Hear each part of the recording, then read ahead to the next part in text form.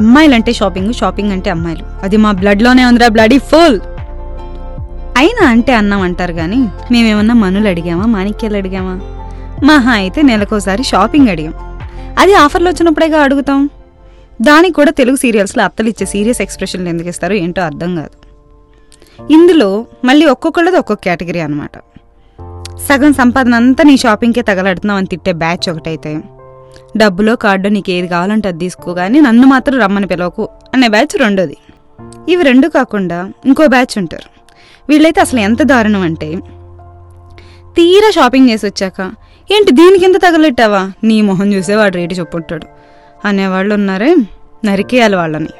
ఇంకెలాగో మనకి గంటలు గంటలు షాపింగ్ చేస్తామన్న బ్రాండింగ్ వచ్చేసింది కాబట్టి దాన్ని జస్టిఫై చేసేలా షాపింగ్కి వెళ్తే కొన్నా కొనకపోయినా కాంప్లెక్స్ అంతా ఓ రౌండ్ వేస్తాం.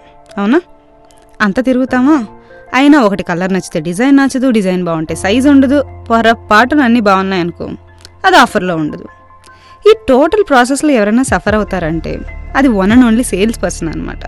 ఇప్పుడు అంటే షాపింగ్ మాల్స్ వచ్చేసి అది కూడా తగ్గింది అనుకోండి, అది వేరే విషయం. తీరా ఇంత చేసి ఏదో ఒకటి లైన్ తీసుకుని ఇంటికి వెళ్తామా, మనకు అస్సలు ఆగదుగా.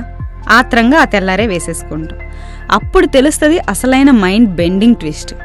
షాప్లోనేమో ఆ లైట్స్కి బ్రైట్గా కనిపించిన కలరు వేసుకున్నాక మాత్రం ఏ 4వ సారో 5వ సారో వాషింగ్ మెషిన్లో నుంచి తీసేసినట్టు ఉంటుంది. రాత ఏం చేయాలి? ఇంత సర్కస్ చేసి షాప్ల చుట్టూ తిరిగి కొన్నవే ఎలా ఉంటే ఇంకా ఆన్లైన్ షాపింగ్ సంగతి అయితే అస్సలు చెప్పుకోవాల్సిన అవసరమే లేదు. ఎందుకంటారా? యూజువల్గా జనాలు డబ్బులు ఉన్నప్పుడు షాపింగ్ చేస్తారు, అవునా? కానీ నాలాంటి వాళ్ళు మాత్రం అర్ధరాత్రుల్లో నిద్ర పట్టక షాపింగ్ చేస్తారనమాట. It's true man. ఆర్డర్ చేసిన నెక్స్ట్ సెకండ్ నుంచి ఆత్రంగా వెయిట్ చేస్తానా, తీరా అది వచ్చాక తెలుస్తుంది రాడ్ రియాలిటీ. మనం ఆర్డర్ చేసింది ఒకటైతే మనం రిసీవ్ చేసుకుంది మాత్రం ఇంకోటని. అప్పుడు అర్థమవుతుంది వాడు మనకు పెద్ద బొక్క పెట్టాడని. భలే మోసం చేసావు మామా బ్రో.